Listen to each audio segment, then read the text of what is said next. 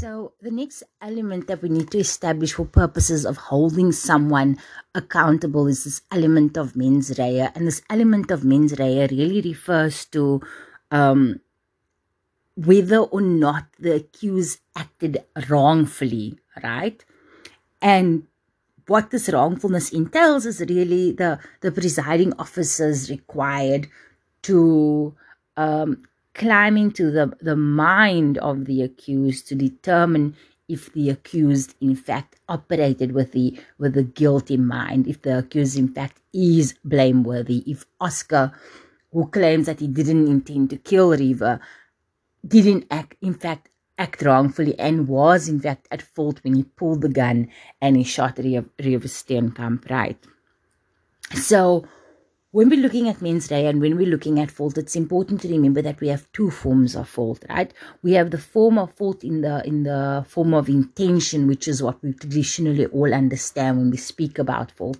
And the form of intention is when you, for instance, deliberately grab a gun because I am irritated and I've had enough of my boyfriend and I can't handle his complaining any longer, and I pull a gun and I aim it at my boyfriend and I shoot, right?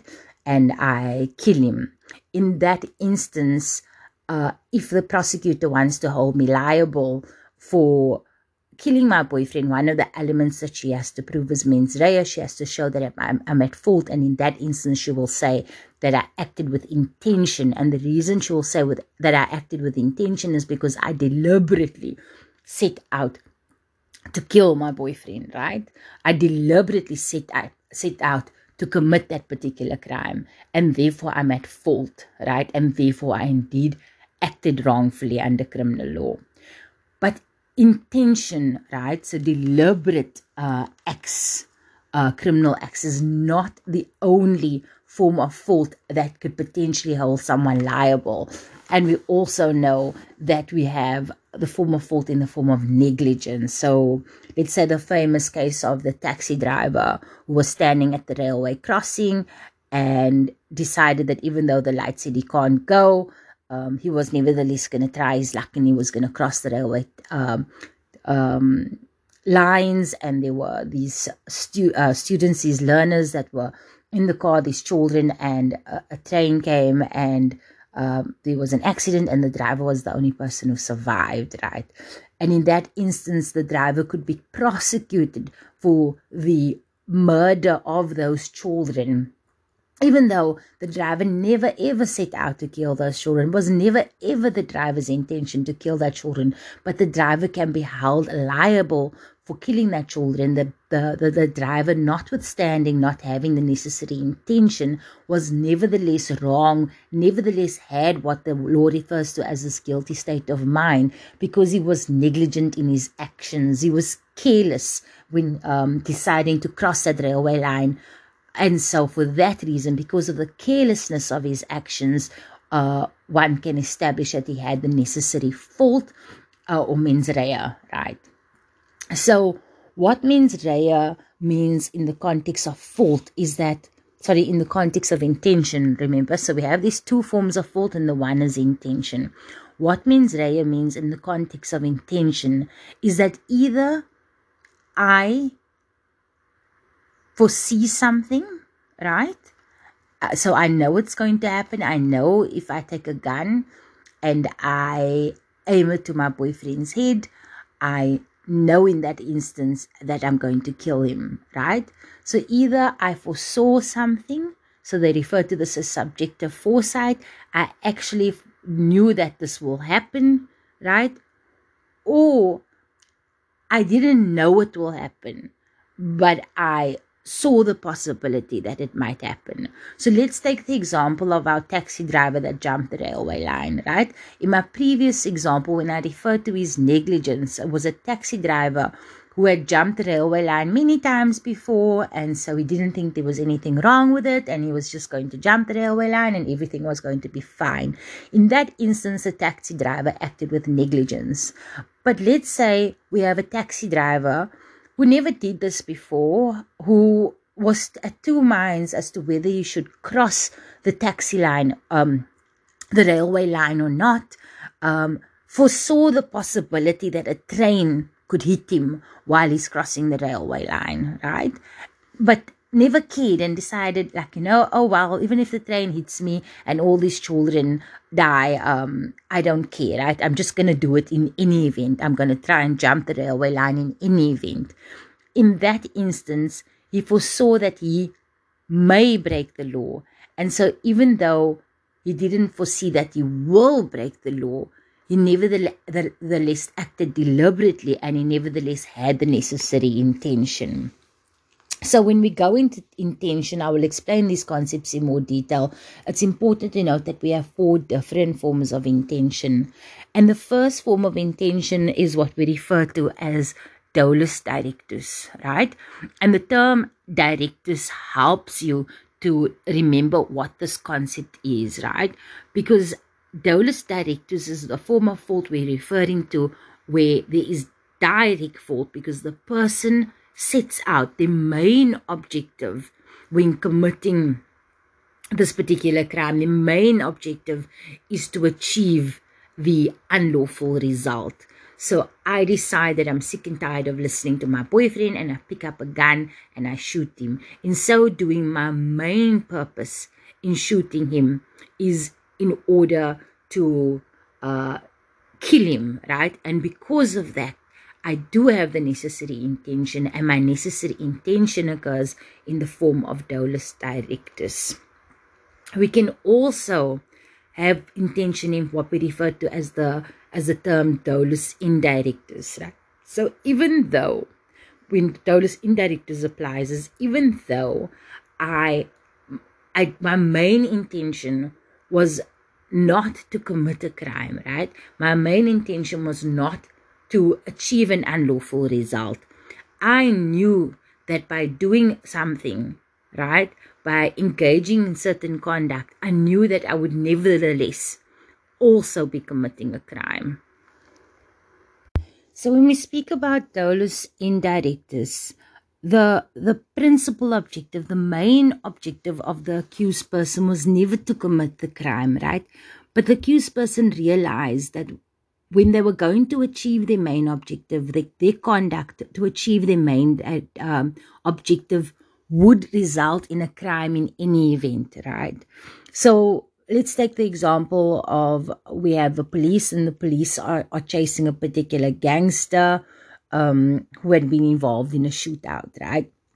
And the gangster's running and running and running, and the gangster sees a house, right? And he realizes this is the perfect place where he can escape the police, right? So now he breaks the door and he runs into the house. Now, in that instance, aside from the fact that the gangster can be held liable for the other crimes that he committed, in addition to that, he can be held liable for malicious damage to property, right? In that the person whose door it is, it belonged to that person, it was their property, and in breaking the door, he maliciously damaged that person's property. He acted with the necessary intention, right? And even though he didn't have the intention in the sense that he deliberately set out to break the door, he really wanted to break the door. His main aim was to break the door. Even though that was never his main aim was to escape the police officers. But he knew that in order to achieve his main aim, in order to escape the police officers, right, he would be breaking the law. He knew that if I broke this door, he would be breaking the law. He knew that if I broke this door, I am transgressing the law. I am breaking the law. But he just decided he was going to break the door in any event because he wanted to achieve his main aim, which was to escape the police. So dolus directus refers to an act where somebody acts with the intention of achieving the main purpose. So I pick up the gun and I shoot my boyfriend because he's working on my nerves, and my main principal goal was to kill him. In that instance, I was acting with dolus directus. I was acting with deliberate intention, and my main intention was to kill my boyfriend, and therefore I acted with dolus directus. In the example that we used of the gangster is acting with dolus indirectus, because remember, the gangster never set out to break down this door. He never identified this house and said, oh, I'm going to steal from this house. And he went and he broke the door in order to steal from the house, right? So in that example of the gangster who wants to escape the police officer, he never set out to break the door. That wasn't his main aim. What he did was he set out to escape the police. And in so doing, he ended up breaking the door. And in that instance, he can be held liable for malicious damage to property because he set out to break the door. So that he set out to escape the police officer, but in the process, he broke the door.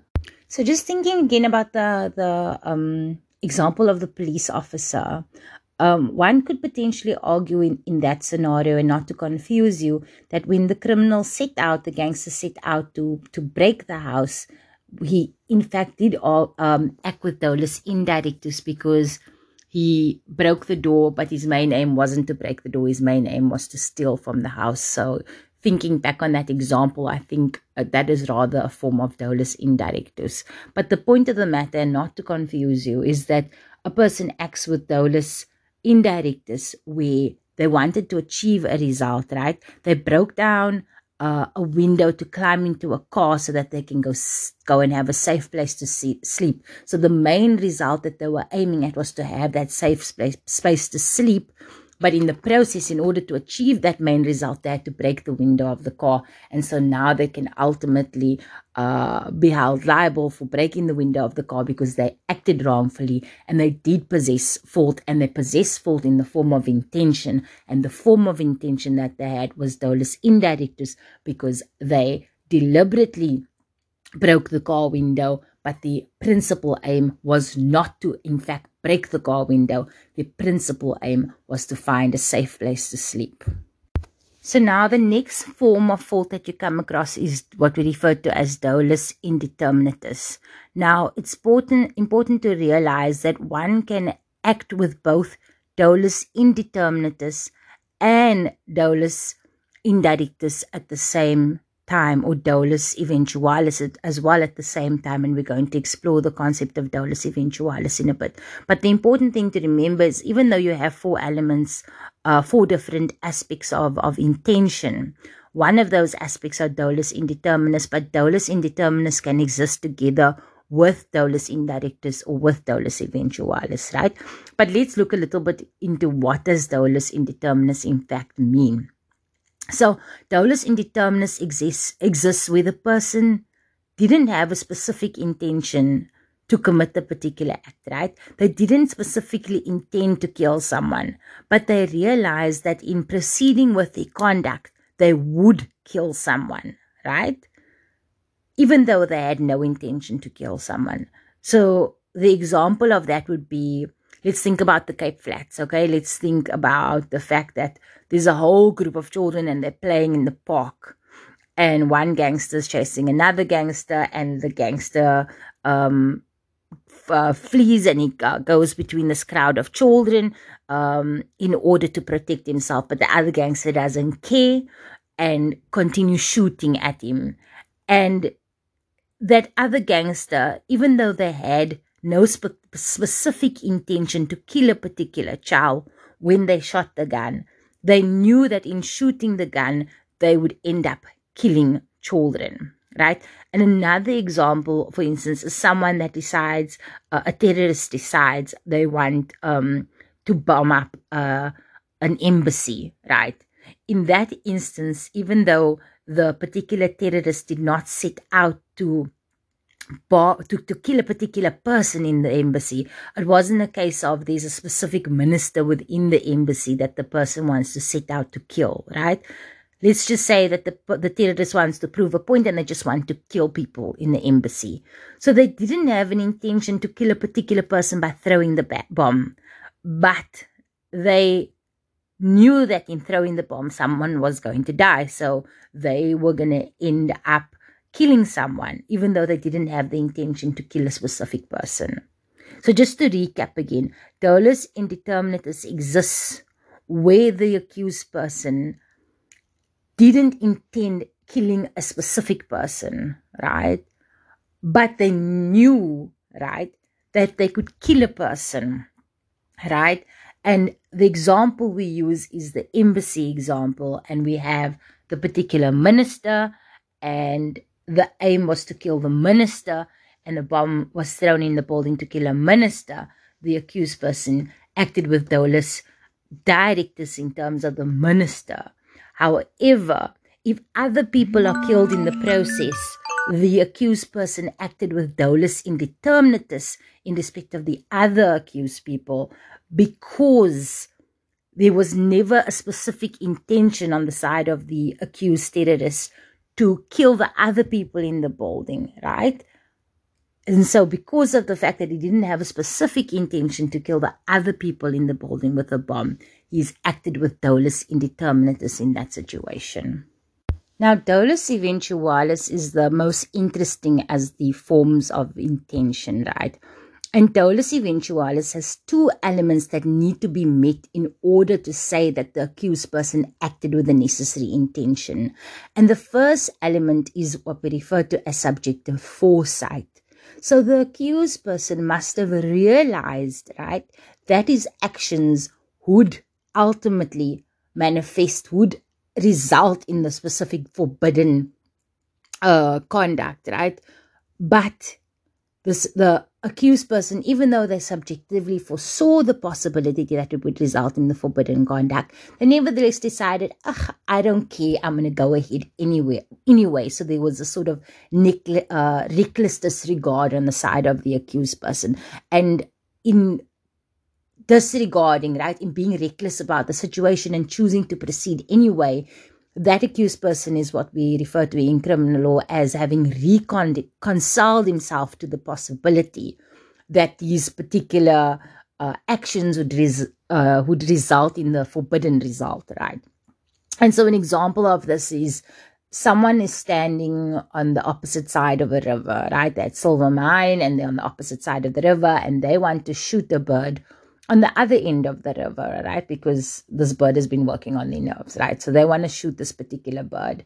And shooting the bird, right, they realize that there are other people enjoying a beautiful day outside, and so there are other people on the opposite side of the river. So this person realizes, right, he subjectively foresees the fact by in firing his gun, right, in so doing, it could result in the death of other people on the other side of the river. But he nevertheless decides to go ahead in any event. If someone ends up being killed, we can prosecute that person for murder. As a prosecutor can successfully prosecute that person for murder because they had the necessary intention, right? And if all the other elements are there, they can be held criminally liable for that murder, because they acted with the necessary intention in the form of dolus eventualis. They foresaw that a death could potentially result, but they nevertheless decided, oh, heck, I'm going to go ahead in any event. They reconciled themselves to the possibility that someone would end up being killed, right? Another example would be if you're driving down the highway. We know that there are those instances, particularly on the R300, where cars will be driving and someone will be standing on top of the bridge and they throw a brick, right? And in that instance, the person throwing the brick, right, could be found to have possessed the necessary intent in that instance, right? And the reason for that is because the person would have acted with dolus eventualis. They could foresee, right? Yeah, I subjectively foresee. I foresee that this could result in the death of a driver, but heck, I'm going to throw the brick anyway, right? I'm going to reconcile myself to the possibility that someone might get killed, and I'm just going to accept the risk and I'm going to throw the brick in any event. Now, what I'm going to require you to do is to prepare a summary on the Oscar Pistorius case, right, on the Supreme Court of Appeal judgment, only in respect of the dolus eventualis issue, right? And I've highlighted the particular paragraph numbers for you in the notes. So I want you to go to the Pistorius judgment, do a short little write-up on the facts of the case. Shouldn't be more than 1-page summary, and on the defense of dolus eventualis, because you will see in the High Court, Judge Mapisa found that Pistorius did not act with dolus eventualis when the state argued that he had acted with dolus eventualis when he killed his girlfriend. And this ultimately went to the Supreme Court of Appeal. So go and have a read as to what the Supreme Court of Appeal had to say about dolus eventualis. So now we've gone through the various forms of intention, right? But we recall that fault can exist in the form of intention, but it can also exist in the form of negligence. Now, the important way to differentiate between intention and negligence is that when we're dealing with intention, we're dealing with what the person foresaw, right? When we're dealing with dolus directus, I foresaw that in shooting my husband, he could die. When I dealt with dolus indirectus, I foresaw that by breaking the car window to go sleep, the car window would definitely get broken, right? When I acted with dolus eventualis, I foresaw that by shooting the bird on the opposite side of the river, a person could get killed, but I nevertheless went ahead anyway. All of those forms of intention have to do with, all of those forms of fault constitute intention and have to do, concern subjective foresight, right? What the person actually saw. Now, when we move on to negligence, we are no longer in what we refer to as the subjective test, because we are no longer referring to what did that person subjectively see. But now it becomes an objective test, right? And the reason we're dealing with objective test, objective foresight, is because we're no longer going to be looking into the mind of what that person did foresee or didn't foresee, but rather the law creates this sort of fiction where there is what we refer to as a reasonable person, and the person's conduct is going to be measured against a reasonable person's conduct to determine whether or not that person acted negligently and can therefore nevertheless be held liable. So an example, for instance, would be a person who opens a gas canister, right? Or it's winter, it's cold. I'm going to open the gas heater, right? But I go to sleep and I don't turn off the gas heater. And in the process, my two children die because of having failed to put off the gas heater, because ultimately a fire broke out. But I escaped. In that instance, I can be held liable for culpable homicide, even though, of course, I didn't foresee on that day that my children were going to die. I didn't foresee that I never intended, I never ever foresaw that it would result in my children's death, but I acted negligently because the law measures my conduct against an objective standard, and that objective standard is what would a reasonable person have done. And a reasonable person would have checked the heater to ensure the gas heater was turned off, and in that way to prevent the fire from happening. And so because I was negligent in that scenario, I can nevertheless be held liable for my conduct.